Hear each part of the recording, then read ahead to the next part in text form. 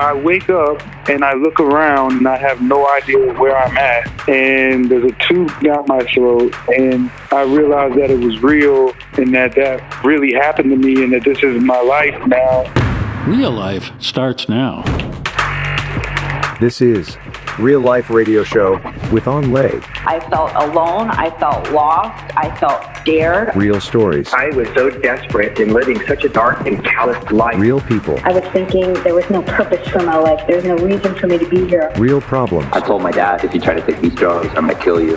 One solution: God. Hope is a person, and his name is Jesus. And now your host, Lay. Hi, this is Evangelist Anh. Welcome to the Real Life Radio Show, where we're going to talk to real people who had real problems but found answers in a real God. Now, lately, we've been talking about whether there really is life after death. Now, there are some who say that there is no life after death, and that our consciousness and existence just vaporizes into thin air when we die.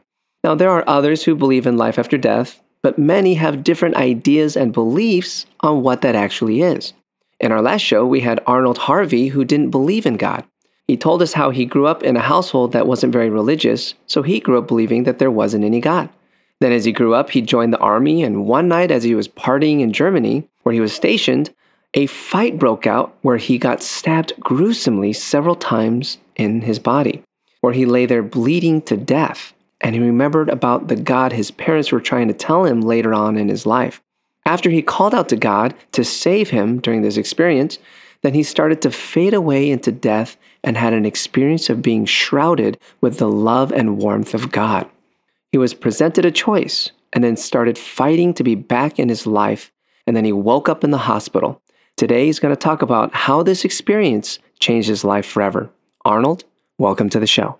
Thank you so much for having me. I really appreciate you guys and what you're doing with your outreach. I'm really honored to be a part of it. Arnold, thanks so much for joining us. Let's pick up from where we left off. So you got stabbed to death, and you have this choice to go or come back, and you fought to come back. Then what happened? Okay, so I wake up and I look around and I have no idea where I'm at. And there's a tube down my throat. There's machines beeping all around me. My arms were restrained to the bed. I guess they didn't want me to wake up and start pulling things out. So it was like some kind of weird nightmare. And I tried to stand up and I could not move my legs or feel my legs. And then I heard the machine start beeping really fast. And then my wife at the time, she came rushing in with the doctors and they started to explain to me what happened because I had no recollection at first. Wow, that must have been frightening. I understand the doctors told you what happened and that you only had a 10% chance to live. How did you feel after hearing that? Well, once it sunk in and they started telling me that you had been stabbed, I started getting these little flashes of what had happened a couple of nights before. And I realized that it was real and that really happened to me and that this is my life now. And I was devastated. I thought that my life was over, you know. I'm 21. I'm in the military. I've been active in sports my whole life and athletic, and all of a sudden it's gone. Everything's gone. Wow. You know, and I was kind of angry that I was left here in this body. There was depression, there was anger, it was sadness, it was all those feelings all mixed in one. My gosh, I can't imagine that. I understand you woke up to so much pain and difficulty after coming back from that experience of love and goodness while dead. I understand that it took about a year to recover as you were laying there in the hospital. What emotions were you experiencing through that year? Tell us about that.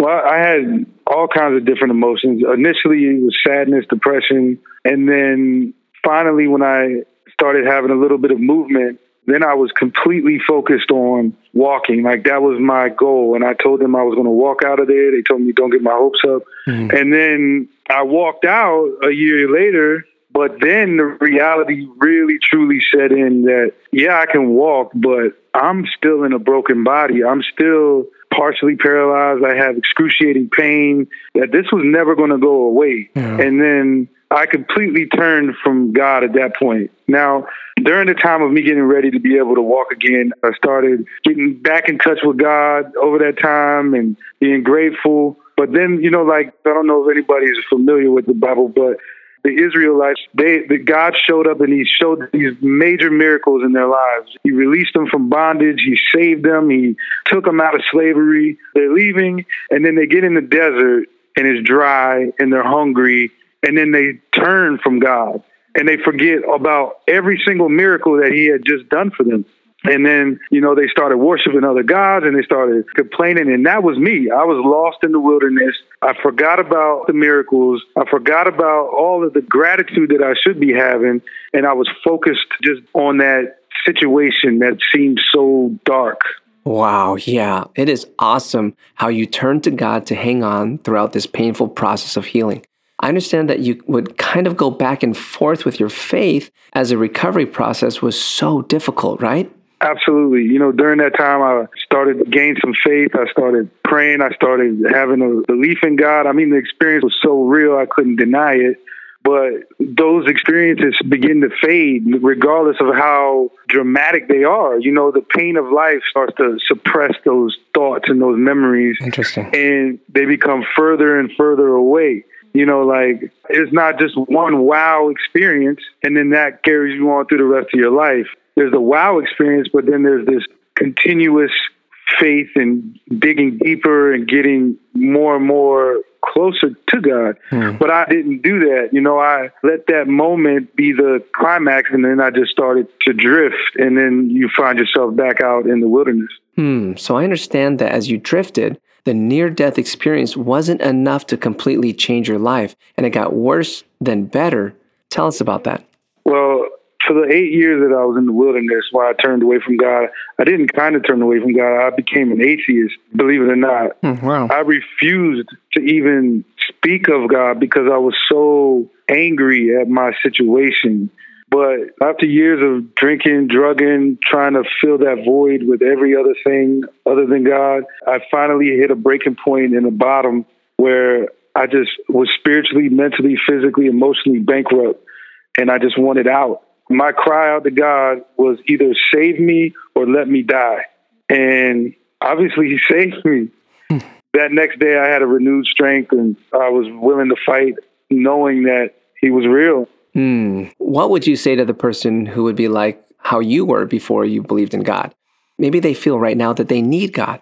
What would you say to them? Well, what I would say is I was prejudiced too against organized religion, against Bible thumpers, against so-called Jesus freaks, or whatever you want to call them. I didn't want to hear anything they had to say. And it kept me from God for a long time. But I'll tell you this, if you can just open your heart just a little, forget religion, forget all that stuff that you've been taught or that you've seen, just look up in the sky and say, who then created all this? And start with that. Just a mustard seed of faith, just a little bit, that there has to be something, some power underlying all of this creation. And if you can start there, God will begin to reveal himself to you in whichever way he chooses, and it will come to you.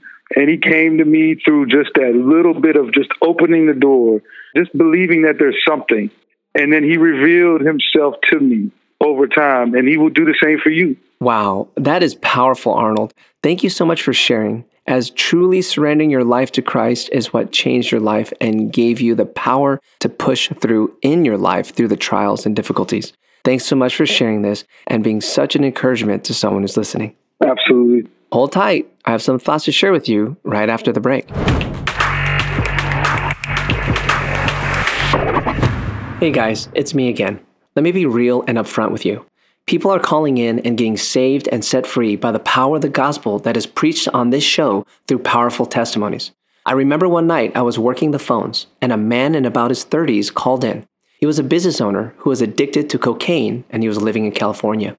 He said he was driving and he heard our show about a former drug addict and he felt convicted that he wasn't living his life right, and he gave his life to Jesus that very night. To me, this is a powerful reminder that God is moving through this real and raw show to touch the lives of others. Will you help us reach other cities all across America? You may be able to donate maybe $5 a month, maybe $10, some of you $25, maybe more.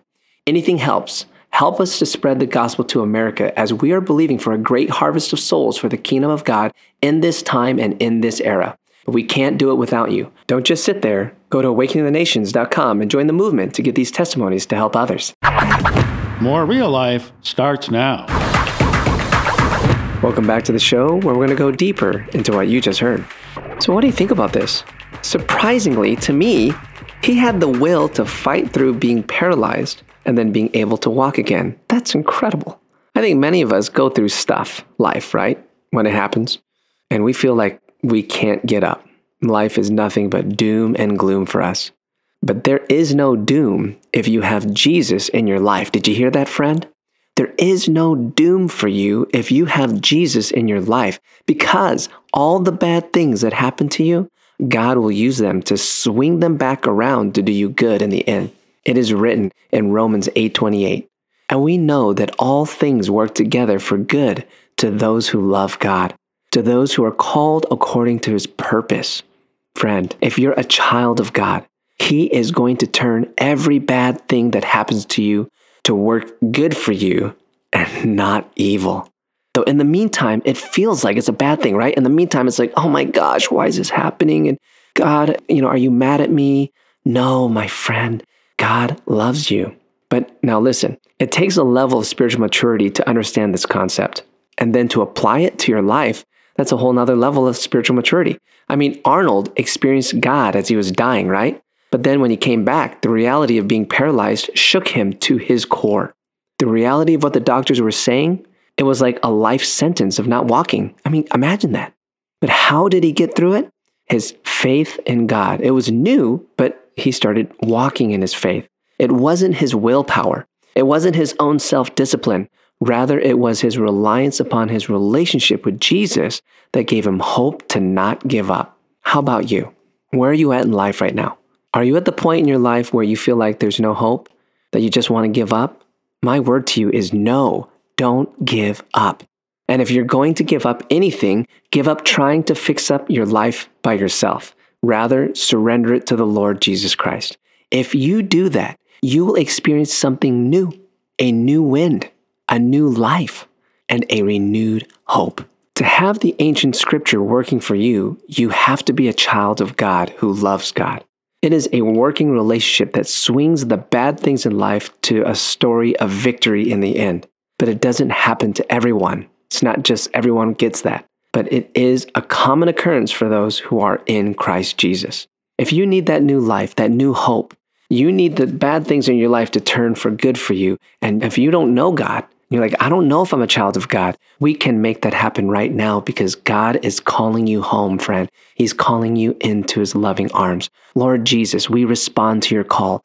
We're sorry for trying to fix our lives ourselves, fix the mistakes, fix the consequences ourselves. We can't do it.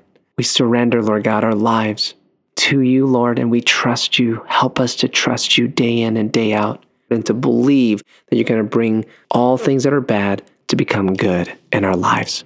We ask for this in Jesus' mighty name. I hope you're blessed by this testimony, and I know that your life was touched. Did you know we have a Facebook page? Just search for Real Life Radio Show on Facebook and find out more about Real Life Radio guests, schedules, and events. That's Real Life Radio Show. See you next time.